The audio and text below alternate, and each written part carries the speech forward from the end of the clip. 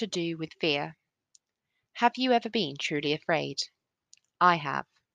I mean, I used to say I was afraid of spiders, and to a point I still really dislike them for sure. I'll probably jump, run away, scream, and the likes. However, I was at my most fearful when I was faced with having high dose chemotherapy back in 2021. Part of having an autologous stem cell transplant meant being an inpatient at hospital for a couple of weeks. I received higher doses of chemotherapy, which effectively wiped out my immune system. Before being admitted, I was told about the drugs and all the possible side effects my body may or may not experience. Then it was a case of watching and waiting.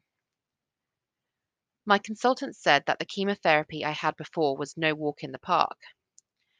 For followers that are new to the podcast, I was first diagnosed with Hodgkin's lymphoma as a 19-year-old back in 2011. But high dose chemotherapy would need managing by a medical team to help me through. I was afraid about all that I would have to go through. On top of COVID-19, I would not be allowed to have visitors and I'd be in my own room to be relatively isolated from others because of the risk of infection. It was terrifying and a lonely experience. In that time, I would often imagine how Jesus felt knowing his crucifixion was imminent and that all of his closest friends would desert him. He was overwhelmed with sorrow, and if there was a way for him not to suffer in this way, he asked the Father for this suffering to be taken. But he responded in surrender, "Not my will, but yours be done." There are points in our life where we finally realize that we are not really in control of our life. Health concerns are one way to bring that truth to the front and center of reality.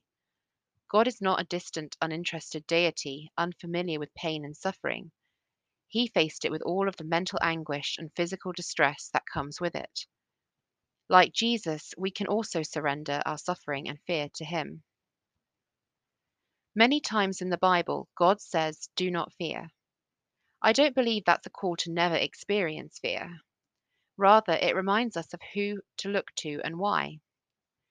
Isaiah chapter 41, verse 10 says, "Fear not, for I am with you. Be not dismayed, for I am your God. I will strengthen you. I will help you. I will uphold you with my righteous right hand." God is with us. He strengthens us, helps us, and upholds us. One of the verses that I thought upon a lot when I was afraid was this: "When I am afraid, I put my trust in you." That's Psalm 56, verse 3. This verse acknowledges the fact that I am afraid, but it also shows me what to do. Trust God. Trust him with whatever it is that is making you fearful. He promises to be with his people, to comfort them, to help them, to console them, and so, so much more. American President Franklin D. Roosevelt said, "Courage is not the absence of fear, but rather the assessment that something else is more important than fear." That assessment for Christians is found in knowing that God's love is more powerful than fear, for perfect love casts out fear. We can take heart and have courage in whatever we face because the Lord is with us. We can trust him with our fears and worries. Let's put out the fire of fear with the water of the Word of God.